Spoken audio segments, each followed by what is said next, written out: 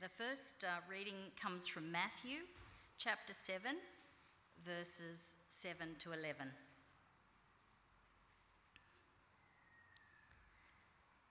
Ask and it will be given to you. Seek and you will find.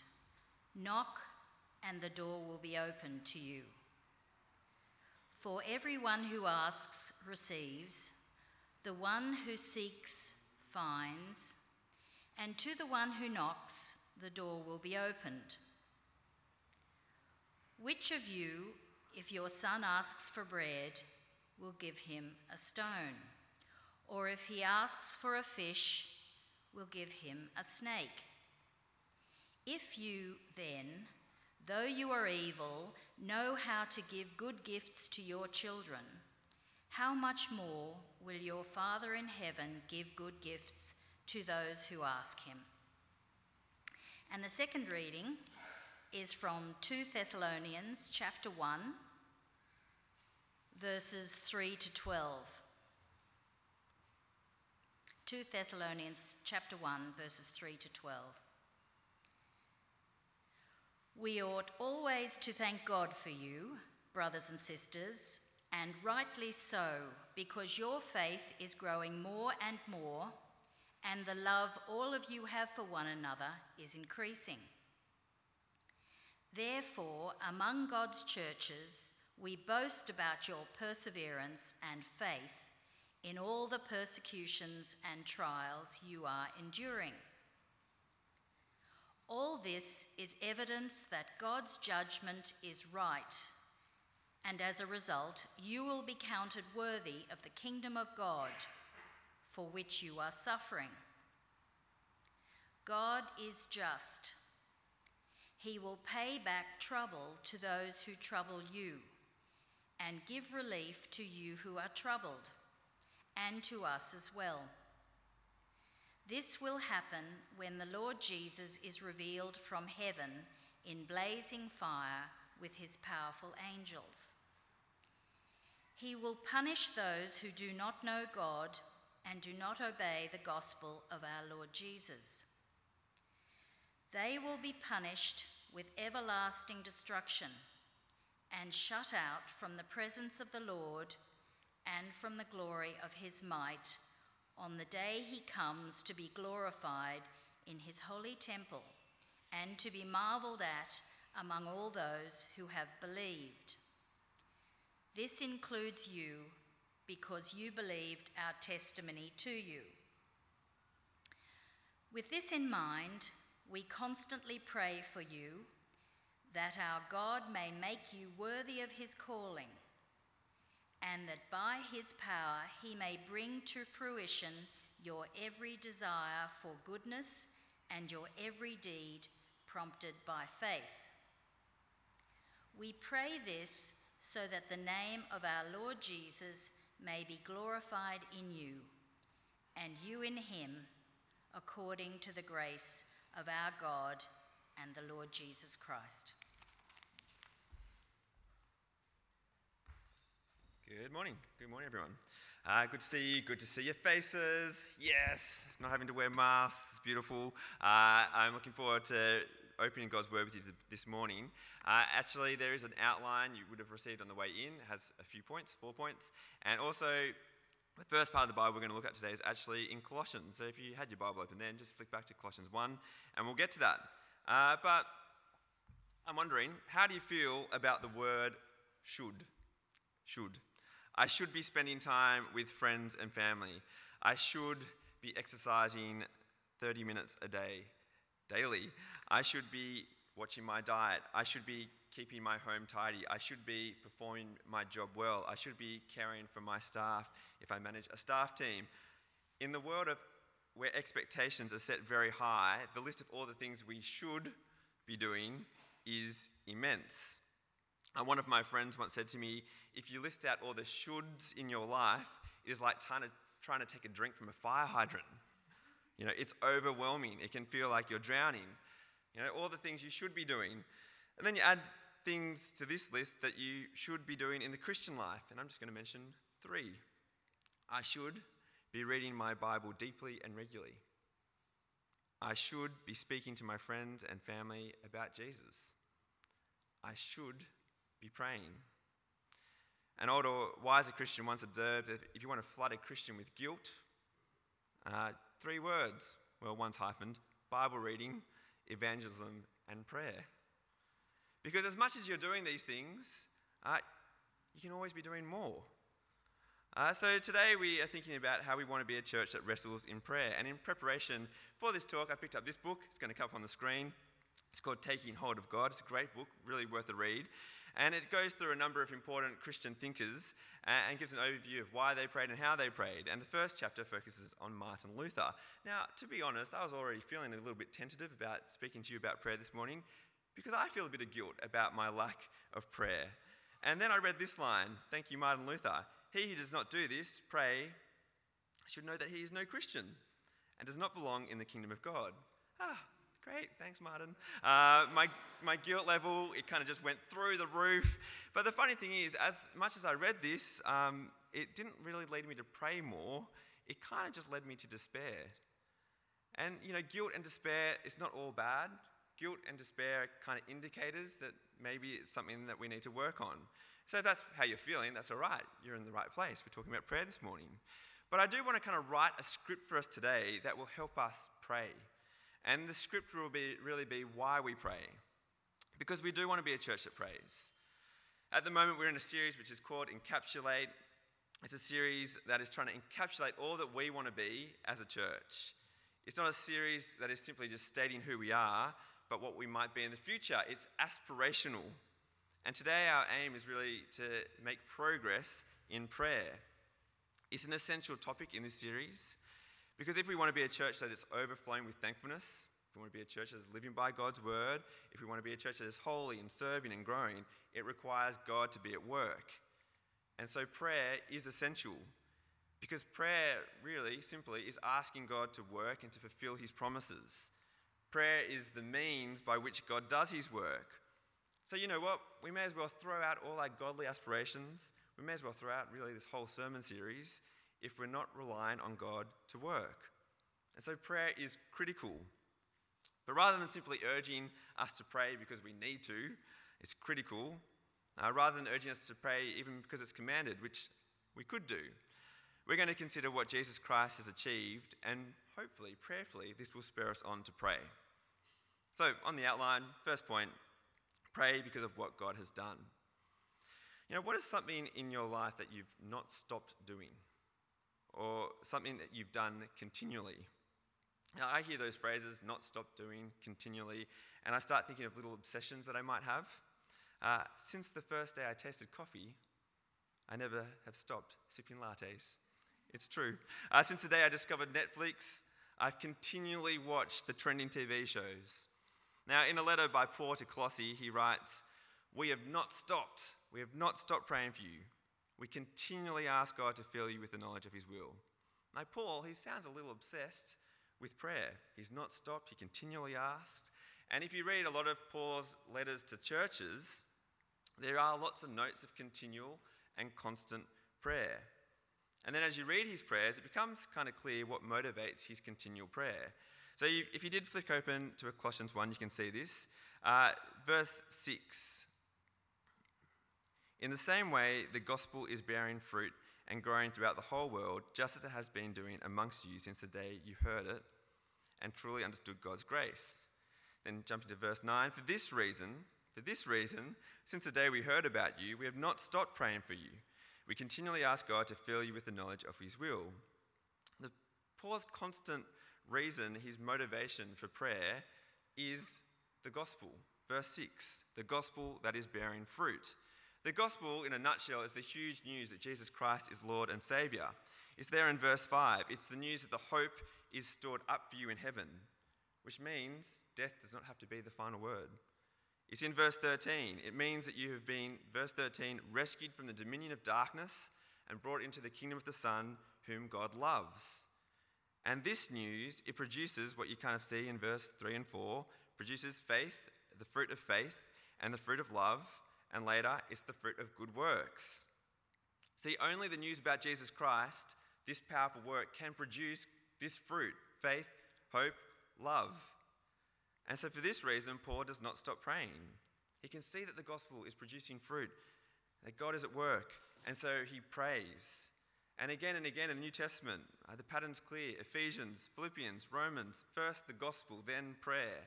The foundation of Paul's prayer, the reason why he prays, is the gospel. And I think the reason for this is because the gospel does the impossible. See, humans on their own, we have no hope in heaven. If we rely on just being good people, it doesn't work out, because in the end, no one is really totally good. Humans on their own can't simply move from darkness into the kingdom of the sun, because in a strange way, humans kind of like darkness. We kind of like to live how we want. And humans on their own can't generate faith, and we can't generate love, because we kind of would rather love ourselves and trust in ourselves. But the huge news about Jesus Christ changes everything, because in Jesus Christ, God does the impossible. He offers real, true hope when Jesus is raised from the dead. He rescues us from the dominion of darkness as Jesus Christ suffers darkness on the cross for us. And he opens the eyes of our hearts so that we may have faith in him. See, in Jesus Christ, God does the impossible, and so Paul prays. Because only God can do the impossible. Can you kind of see the logic? The gospel firmly teaches God is at work. That only through him can there be good gospel fruit, and so we pray. So, try this. This is something you can try this week. Add an extra address to how you pray to God. Heavenly Father, God of the gospel, please do the impossible. And then pray. That's our first one. Pray because of what God has done. Second, pray because of who you are. Pray because of who you are. I want you to imagine for a moment, this might not be too hard for some of you, that you have a child who does not want to talk to you. They've shut themselves in their room and you can't get a word out of them. Now imagine you kind of somehow get into their room. What would you say to your child? What would your demeanour be? Would you go in angry and talking sternly, commanding them to talk to you, like kind of the general of an army? Talk, talk, talk. Or would you go in kindly and compassionately, urging them in love to talk to you because you are their mum or dad and you love them? Now, sometimes I think we imagine that God is a bit like the first option, like the general of an army, and he sternly tells us, pray and pray continually. You must talk to me, which he does kind of command us to do that. But what does God reveal to us about himself in the Bible? He is our Father, a loving Father. Our Father is so keen for us to come near to him that he sent his one and only Son, Jesus Christ, to come near to us. Ephesians 2:13, in Christ Jesus, those who were once far away have been brought near by the blood of Christ. Or in Ephesians 2:18, through him, Jesus, we both have access to the Father by one Spirit. Who are we? We are children of a loving Father who sent his Son so that we might come near to him and have access to him. Jesus Christ taught his disciples in a similar way when he asked, which of you, if your son asks for bread, will give you a stone, or if he asks for a fish, will give him a snake? If you then, though you are evil, know how to give good gifts to your children, how much more will your Father in heaven give good gifts to those who ask him? One of my children had a birthday last week. I reckon, not talking myself up, pretty good gifts we gave him.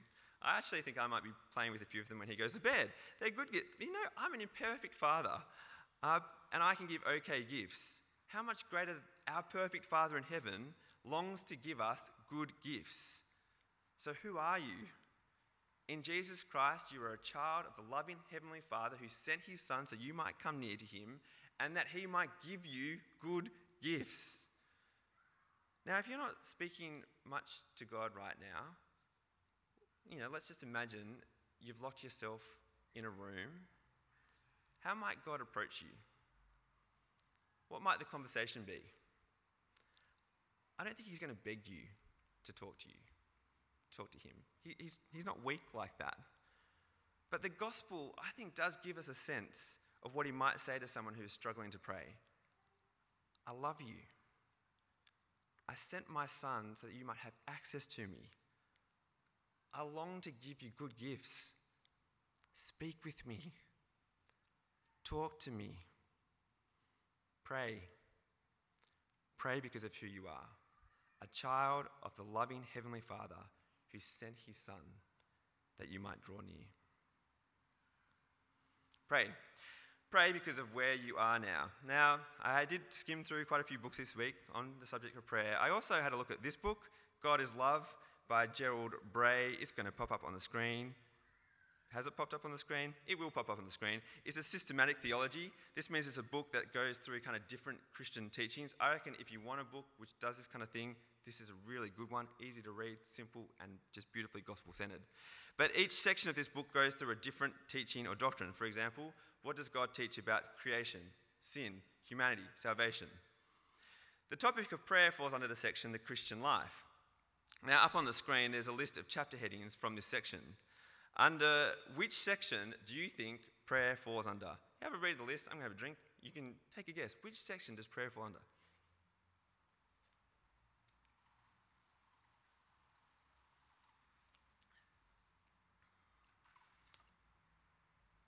All right, lock in your answer. 3, 2, 1. Here's your answer. And the next screen will show the answer. Yeah, thank you. There he goes. He connects prayer to being united in Christ. Now, I couldn't quite hear your answers. It's not what I expected, though. I didn't expect that this was where he would kind of land prayer. People who have put their trust in Jesus Christ are united to him. This is what the Bible teaches. It's kind of like you want to keep it really simple. Whatever happened to Jesus has happened for the believer. So when Jesus Christ died on the cross, the believer, united in Christ, also died to sin. Whatever happened to Jesus has happened for the believer. The Bible uses rich metaphors to teach this. Jesus Christ is the head of a body, and his people are his members. Jesus Christ is the vine, and his people are the branches. We are united to Jesus. So how does being united to Christ connect to the topic of prayer? Well, this is what Gerald Bray writes. The prayer that Jesus taught his disciples, he's talking about the Lord's Prayer here, and which virtually every Christian knows by heart, is fundamentally a prayer for union with him. First of all, we are told to pray to God using the word Jesus himself used, Father. This did not come naturally to the Jews, who regarded Jesus' use of such language as presumptuous, if not actually blasphemous. But not only did Jesus use the term himself, he taught his disciples to use it as well, thereby putting them in the same relationship to God that he had himself.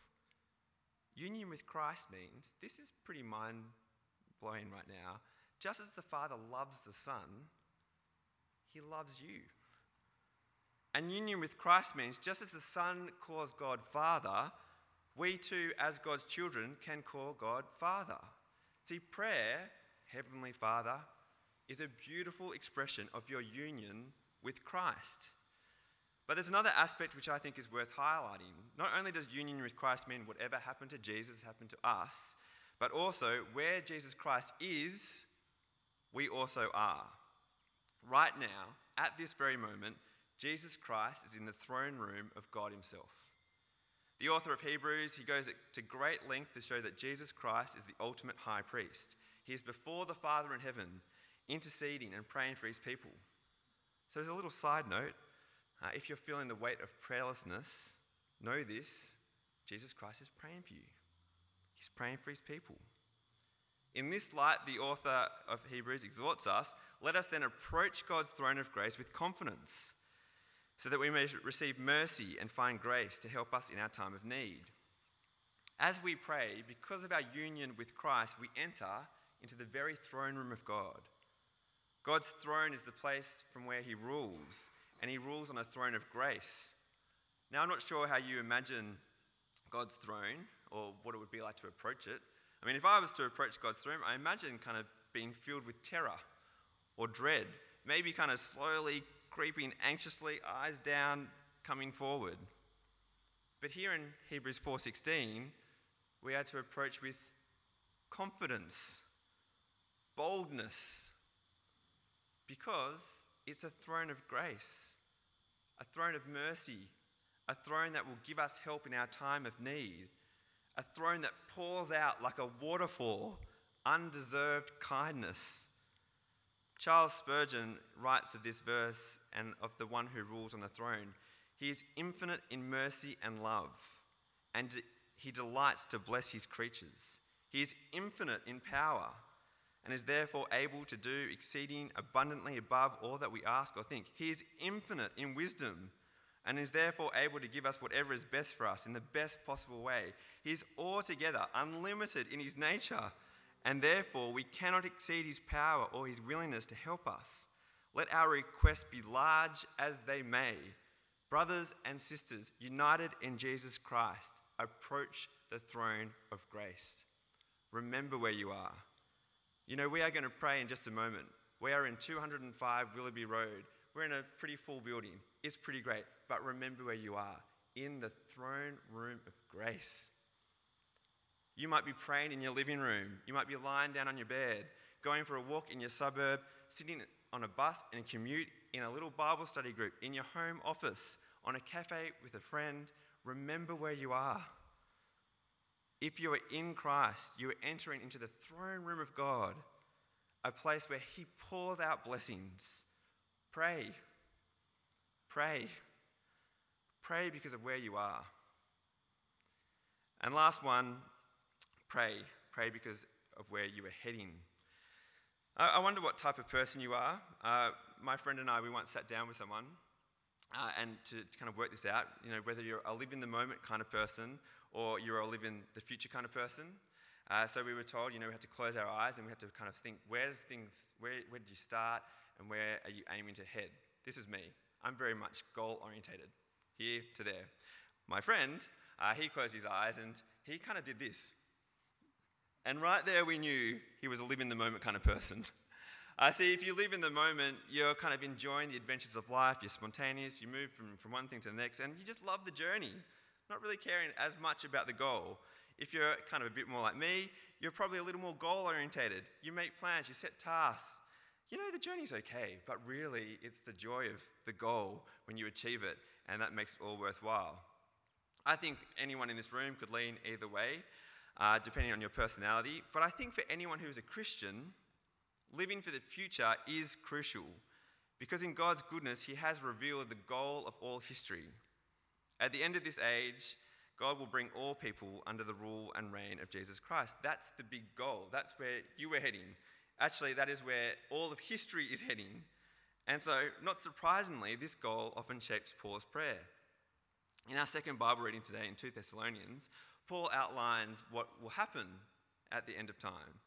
He says, those who do not know God and do not obey the gospel of our Lord Jesus Christ will be punished with everlasting destruction, verse 9.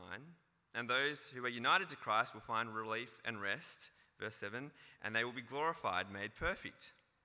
See, put really simply, and this is very simple, at the end of age, there will either be punishment or paradise. That's where all of humanity is heading. And so, with this in mind, Paul prays. Verse 11, with this in mind, we constantly pray for you, that our God may make you worthy of his calling, and that by his power he may bring to fruition your every desire for goodness and your every deed prompted by faith. He prays for this little church in Thessalonica that they will be found worthy on the day that Jesus Christ returns. And the pattern, it continues over and over again in Paul's prayers. His prayers are really, very often, future-orientated, with the goal of being pure and spotless with Jesus Christ in heaven.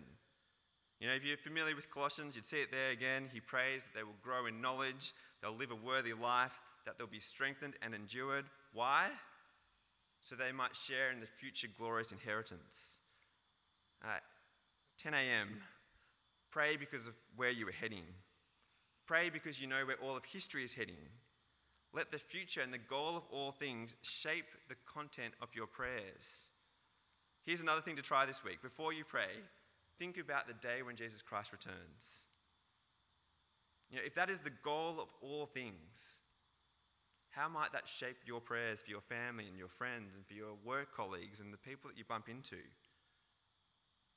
You pray for a deep conviction of sin. You'd pray for a deep and lasting faith. You'd pray for a love of God's people. You'd pray for perseverance. You'd pray for hope. See, as you consider the future, the day of Jesus' return, your prayers are just filled with deep, significant, and eternal content. Pray. Pray because you know where you're heading. We want to be a church that prays, don't we? I think we do. I think it would be a beautiful thing to see a church like this praying and everyone else knowing that this church prays. And we don't just want it, we need to be a church that prays if we want to be a church that is growing. I'd love to see it. I'd love to see people from Narrabeen 10 a.m. gathering early at church to pray or gathering after church to pray. I'd love to kind of walk through the streets at a cafe and see little groups huddled after a coffee praying regularly. I'd love to see our parish prayer nights, which is, end of each term, bigger than our Sunday morning gatherings, kind of filling this whole room. I'd love to see us praying. But here's what I think. I take it the only way we'll grow in prayer, the only way we'll be known as a church that wrestles in prayer, is if we grow in love for Jesus Christ. Pray. Pray because of what God has done in Jesus Christ. Pray because of who you are. You're a child of the loving Heavenly Father who sent his Son so that you might draw near. Pray because of where we are, in the throne room of grace. And pray because of where we are heading, the glorious return of Jesus. I'm going to pray. Our Heavenly Father, God of the gospel, you can do the impossible. And we admit that we are often prayerless. We often kind of lock ourselves in a room and we don't talk to you. So please help us to know who we are, that you are our Heavenly Father who sent his Son so that we might draw near. Please help us to be like little children, coming to you, relying on you, speaking to you. Please, God, teach us that your throne is not a throne of absolute sternness, but it is a throne of grace, and you long to give us gifts. So God, please teach us to pray and grow us in love for Jesus. Amen.